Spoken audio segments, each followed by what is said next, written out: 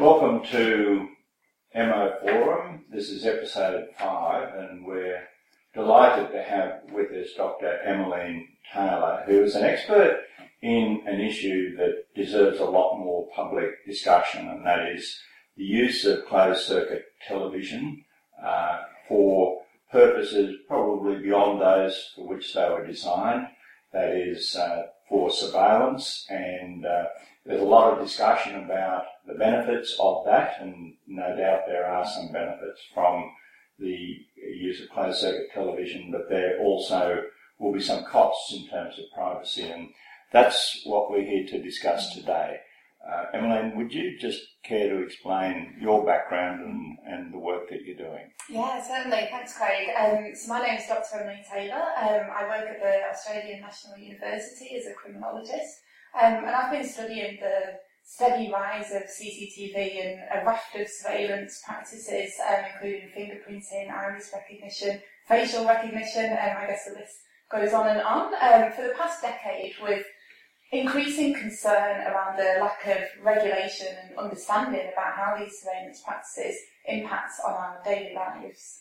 So let's go through quickly the technologies that you just mentioned. Everyone knows about closed-circuit televisions. They see them on railway stations, in department stores, which are presumably to detect shoplifting or people who say they fell over and maybe didn't really fall over and are suing the business. You see them in public spaces, shopping precincts, but these other devices, we've got iris recognition. Is that what happens, that you look into a lens and they photograph your iris, and once that's done electronically, you're then on record? You basically fingerprinted through your eyes, is that right? Yeah, absolutely. That's a really great way of putting it. So I think most people are familiar with CCTV.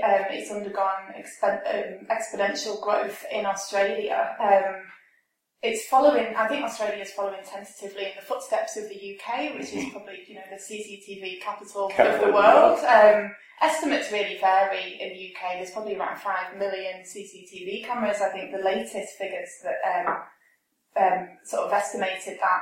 In Australia, we saw in 2003 we had 33 town centre CCTV systems. That rapidly doubled in just 2 years' time. So in 2005 we had 66 town centre CCTV systems. But it's really hard, I think, to know the exact figures, how many cameras are actually monitoring Australian citizens. So just as an example, in 2012 the Information Commissioner estimated that there were 20,000 government-operated cameras in Queensland. Right. In Western Australia we have the figure as being around 12,000 CCTV cameras.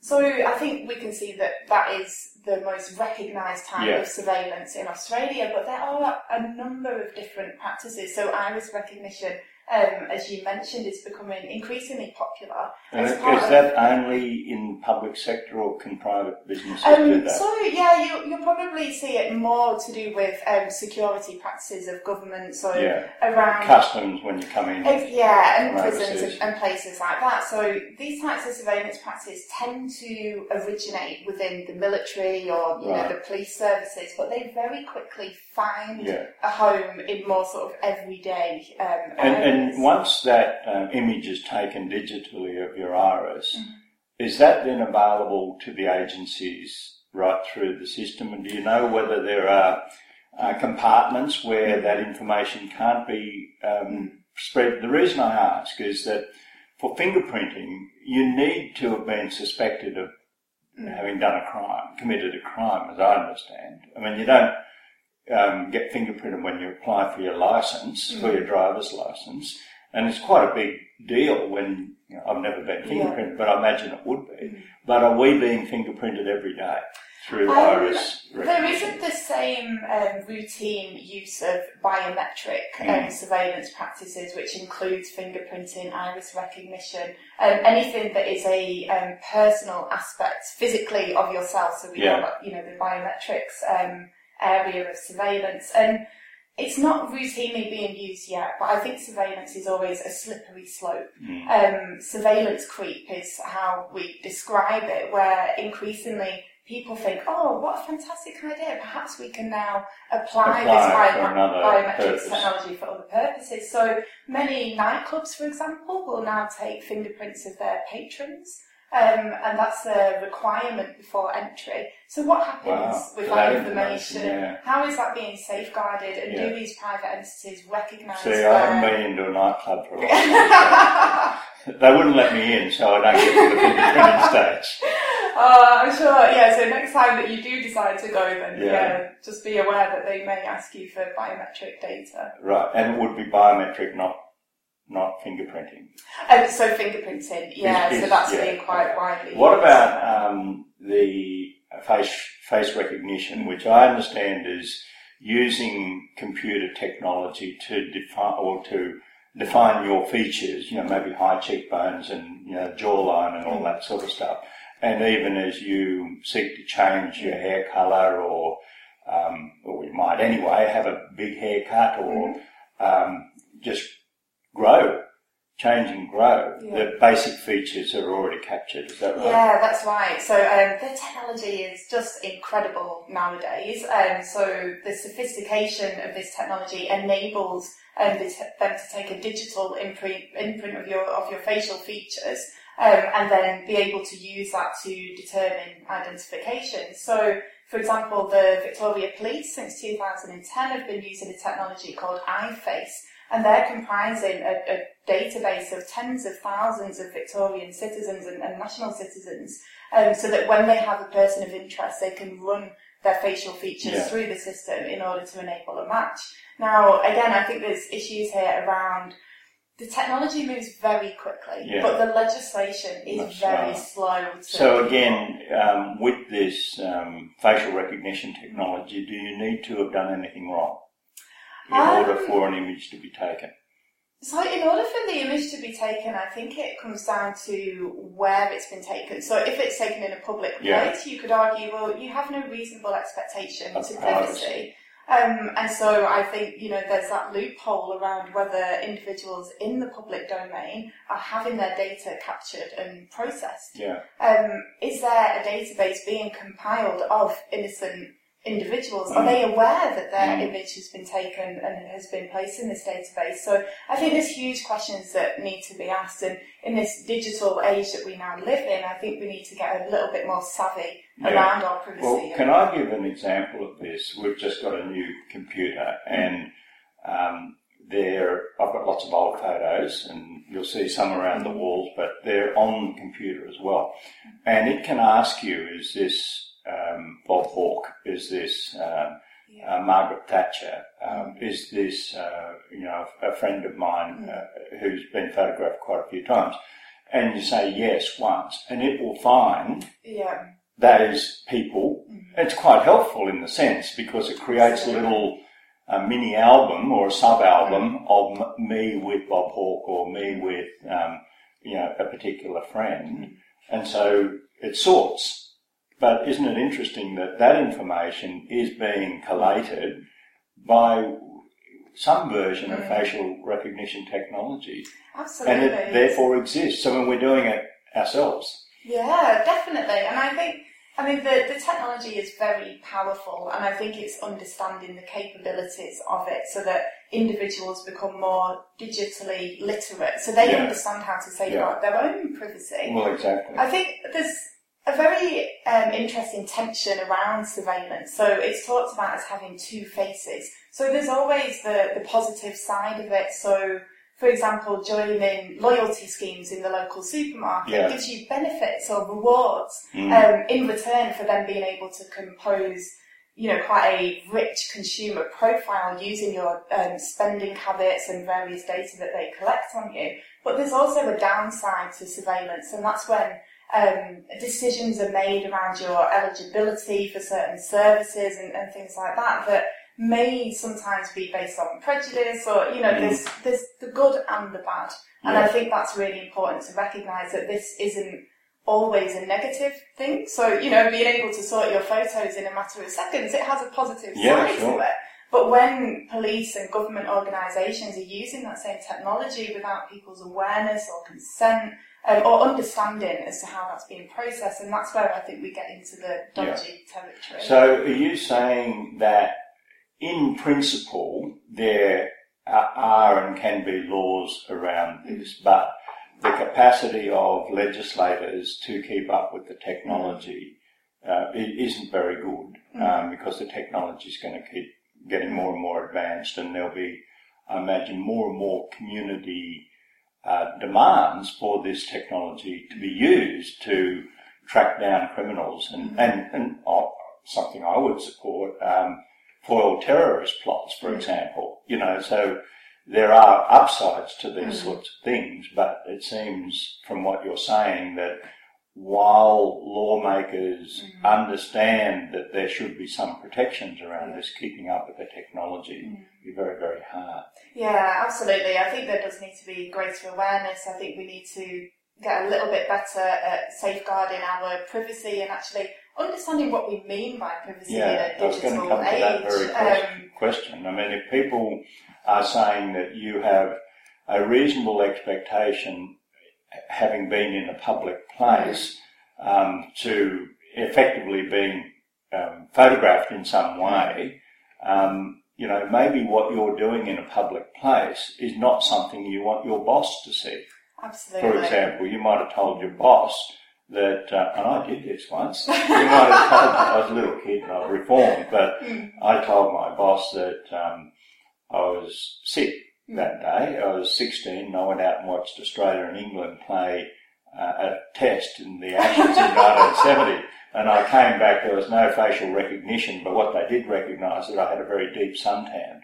So that was the old version of surveillance.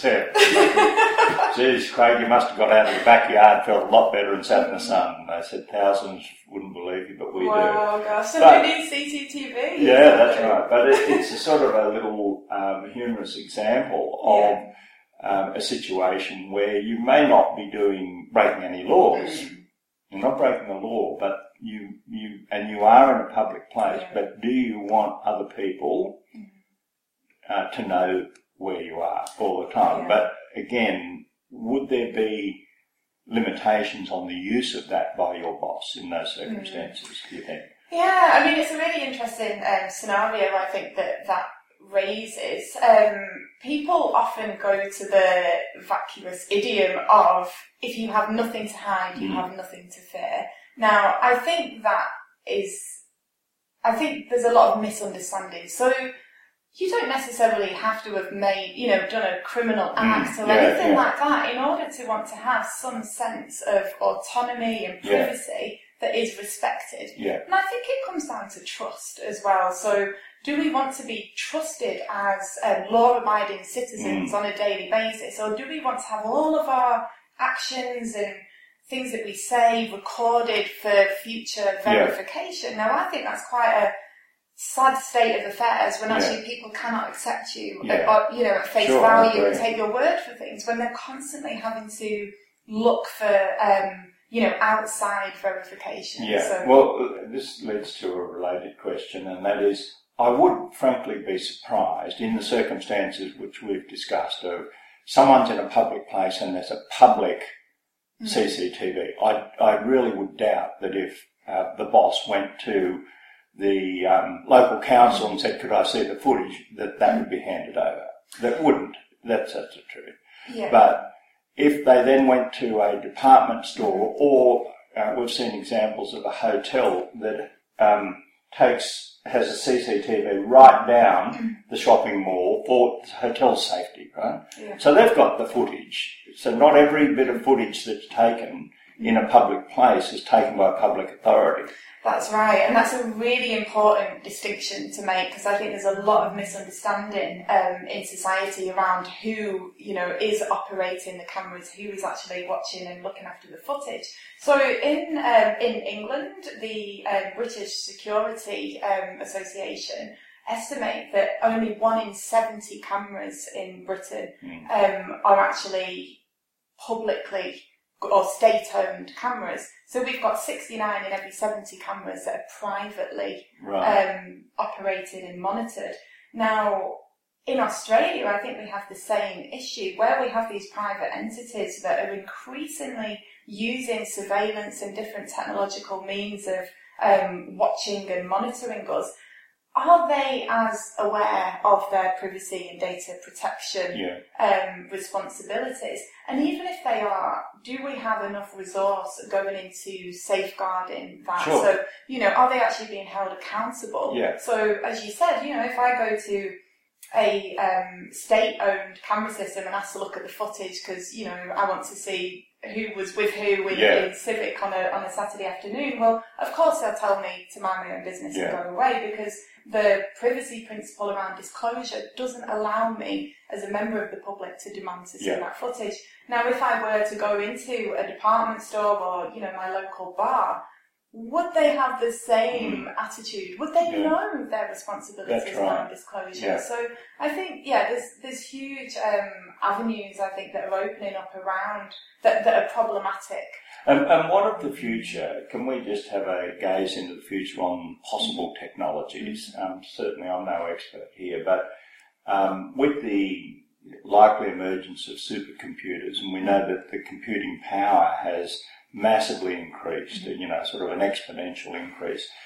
All of this information, is it actually stored forever? Or, are we still in that era where the footage is taken and then destroyed? Like if it was an old movie camera, you'd have reels and reels of this stuff and people would end up chucking it out. But is this information, once it's captured, there forever? It'll be different depending upon the type of information. Now, in terms of visual footage, CCTV footage, then typically that'll be on a cyclical deletion process. Okay. So typically every 30 days, the footage will be wiped unless, it needs to be kept because it's actually And why an is incident that? on there. Is that just for storage or?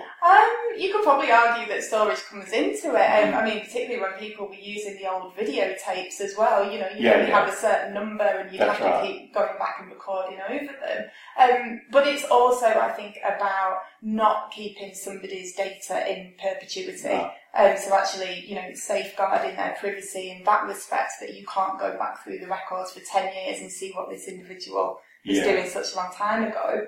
But is there any law about that? I think in the privacy principles, it's around only being kept for as long as is necessary. I think if you look at the privacy principles, some of the word in there is quite vague. But I think there is some expectation that there'll be a ongoing deletion of footage. Okay. Because I do wonder, you've got the cloud, there seems to be, we seem to be approaching a kind of an unlimited storage capacity for data. And again, being an advocate for those who really like this sort of surveillance, you could have that stored in perpetuity and then track someone's behaviour. Let's say someone who has committed a crime or is suspected of being involved in terrorism, I'm just thinking with the facial recognition technology, if you've got strong enough computers, presumably you could press a button and then go through, particularly if this data was linked up. I'm starting to sound like a conspiracy theory. But if the data was linked up, you could see a world in which your movements going back 10 years could be retrieved. Craig, I don't think that does sound conspiratorial at all. I think that's on the horizon now. The technology is probably the technology not that far is hugely sophisticated. Things like Google Glass, which will be fitted with cameras, which individuals will now be able to monitor. So almost so can you explain that? Tables. So in terms of Google Glass, then it's the futuristic glass model where you have a computer embedded within those. Now, perhaps but what's Google Glass? What is it? So Google Glass is a wearable technology. Right, Now, I'm not a technological expert, so it's a pair of glasses, and it has a camera fitted to it, and you can use it for processing information and data. So that the prototypes of those have come out; they're now available. Now, perhaps that isn't the way that the future will go, but I think we're increasingly merging different technologies. Just one example of that is the introduction of, camera software into everybody's mobile phones. So we've got the telecommunications and the visual coming together there. But I think the facial recognition is really increasing. So that's being used more and more in policing. It's being used with CCTV to be able to pick people out of crowds or whatever scenario. But I think the big issue here is the convergence of different bits of data. So whereas once somebody might know your medical records or, those types of things, or your driving license, we're beginning to see the emergence of huge databases where you can actually know a huge amount about any individual. Now, I think that's quite scary at the moment because, again, I don't think we have the safeguards that are needed or the understanding around our own privacy. So, again, coming back to this digital literacy, people, I don't think, realise when they put an image on Facebook, for example, the ways in which that can then be used for, years and years. So there are the same protections around deleting that footage. So I think people need to get a little bit smarter about protecting themselves. And can we go a little wild and talk about this Google Glass technology? So it is really a mobile, or it includes, is this right, a mobile closed-circuit TV, is that? Essentially, yeah. So it would be almost like wearing a mobile phone camera but in your glasses, so that it becomes difficult to know whether somebody was recording the footage at the same time. So I could be wearing them now and filming you, and you wouldn't necessarily. Right. Now, if I'm roaming around with my mobile and I've got it on video, it's probably not that obvious, but you kind of people would look at you and say, "What are you doing?" Because you're wandering around. And I know this much, that if I've done that and I've been in a shopping mall, I can then download that onto my computer and put it in the cloud. Well, that sounds like what could be done here. So you could just wander around the streets, not really know what you're looking for or looking at, but that information is then stored in perpetuity. It sounds like that to me. Absolutely. It's quite a big issue. So definitely. And I think another issue is, around websites such as YouTube. So the number of times that you see, individuals, quite often the video will be hilarious, but that's at somebody's expense. And are they aware I've been there. There you go, first-hand horror movie right there on my TV. Exactly. So, I think this just raises huge issues that need to be debated, and I think people need to be aware of how they are mediating themselves. And, the possibility that everything is being recorded. Well, how, this is really a fascinating discussion, but police will say, could anyone come forward who has seen, a person fitting this description, 180 centimetres and, a slight build and so on.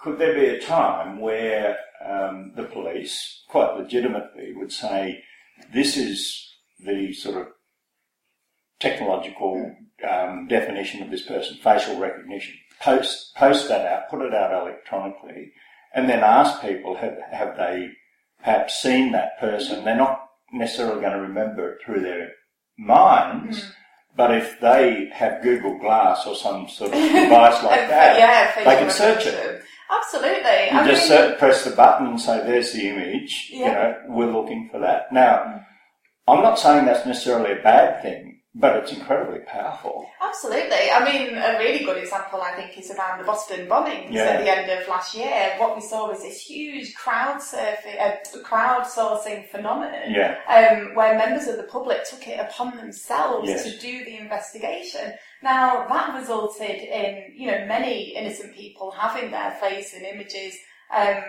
broadcast globally. Through the internet as a person of interest. Now, it took quite a long time for some of those individuals to actually prove their innocence, that they weren't involved in the Boston bombings.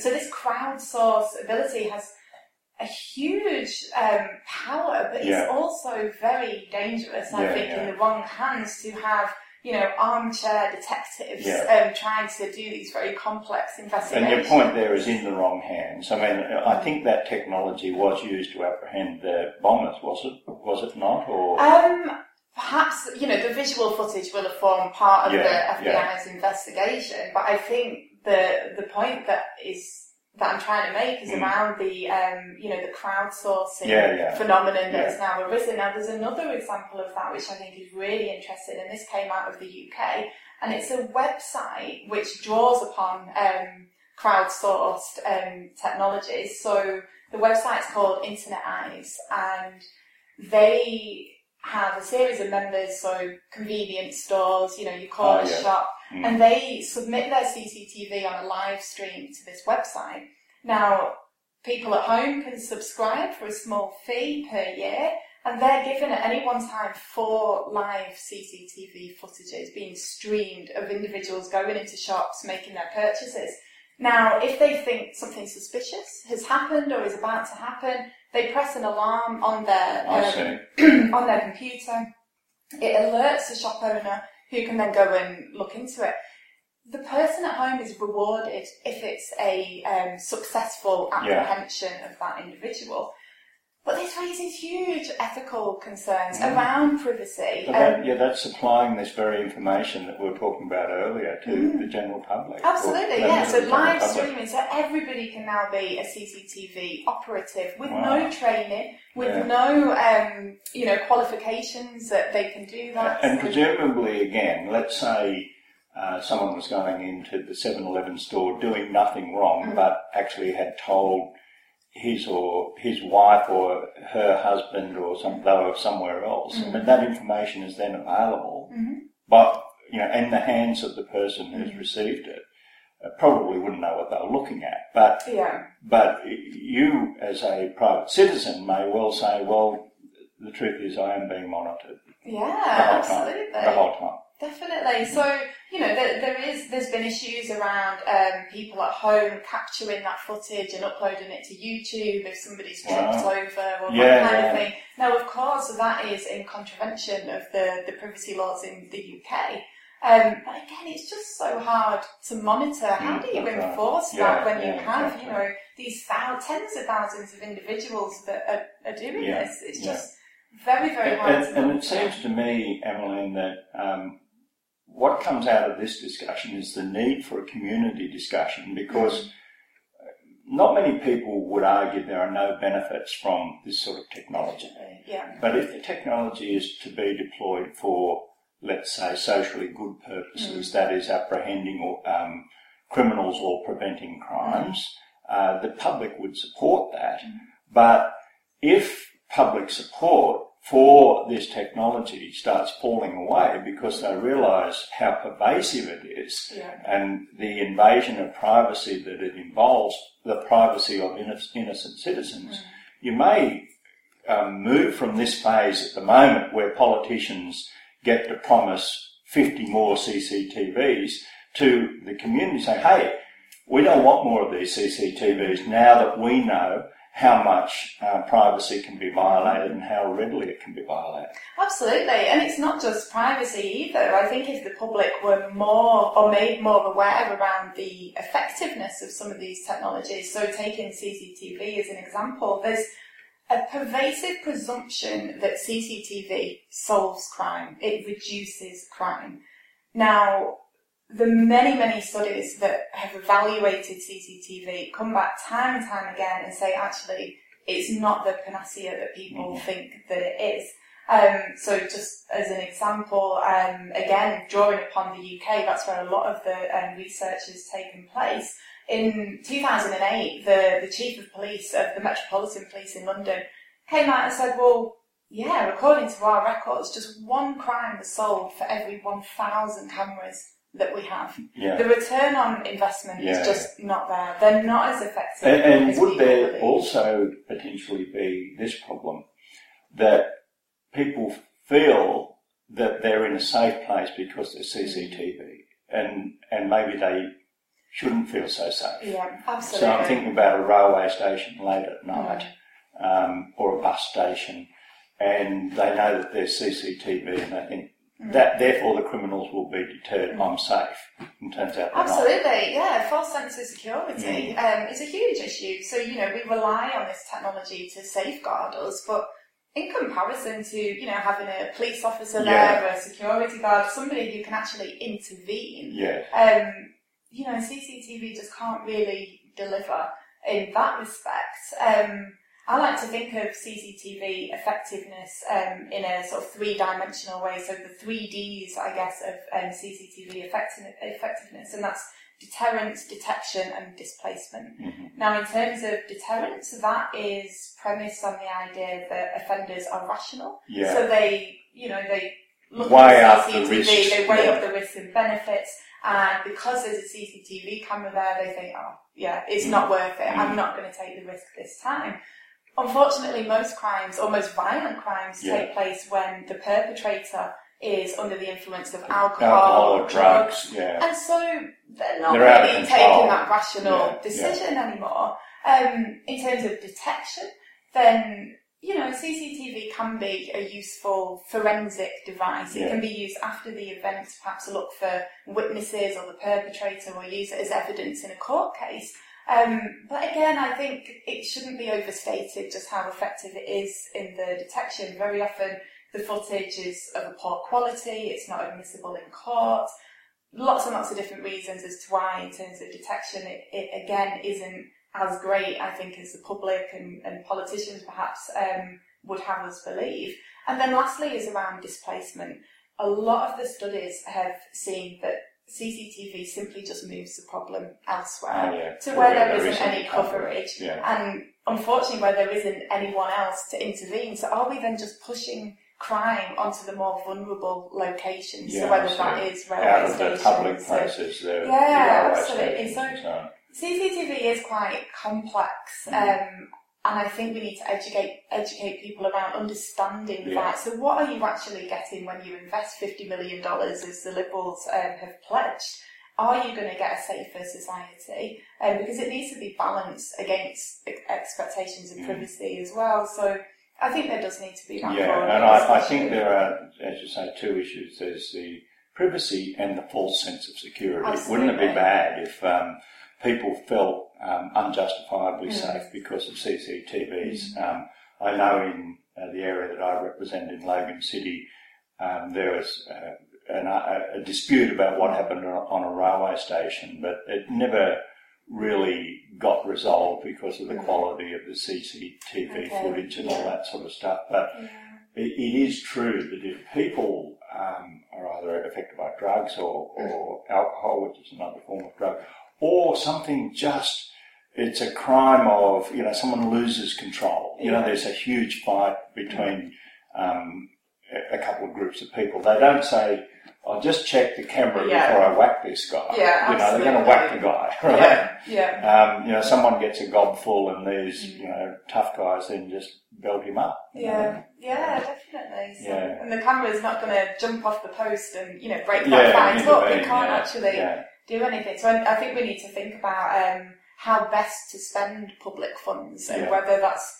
investment in police resources or investment in CCTV. Well, certainly the old story about having a cop on the beat, the prospect of a police car going past, or I know in London the image of bobbies on foot, it's a very powerful one. It's expensive, people, but maybe some of the old methods are good methods. Definitely. Well, I think we should draw it to a close. There's been a fascinating discussion. Would you like to just explain to people your research and what you're doing, where you think it's all heading, and then I'll wrap up? Certainly, thank you. So I'm currently involved in a number of projects looking at surveillance, particularly in the UK, but also in Australia. One of the really interesting developments from my perspective is the appetite that schools have shown for surveillance. So, for example, in the UK, we have CCTV probably in around 90% of schools, and in different areas around the schools, so in classrooms, in corridors, even in the pupils' toilets. We're seeing that as being an increasing phenomenon, and that's starting to happen in Australia as well. So not demonstrating quite the same appetite, but I think we're beginning to see the increase of CCTV in education. But also fingerprinting is increasingly common. So again, the UK seems to have a quite fascination, I think, with surveillance. So a third of all schools in England currently fingerprint their pupils routinely from the age of 4. But one technology I think we should be keeping an eye on here is RFID, radio frequency identification, and that's where you microchip an individual. So typically it will be in a pass, in a something that you wear on a lanyard, or even sewn into clothes sometimes. Now this is huge in North America. Some Asian countries such as the Philippines and South America as well are increasingly using this to monitor pupils, to actually track them as they move around the campus. Now there's huge privacy and ethical concerns around this, but I think it's a technology over the next decade or so that we're going to see increasingly used around the world, including Australia. So that's the area, I guess, that's keeping me busy at the moment. Well, thank you, Dr. Emmeline Taylor. Fascinating discussion about privacy and protection. Thank you for joining us on MO Forum, episode number 5. I hope you've enjoyed it. Bye.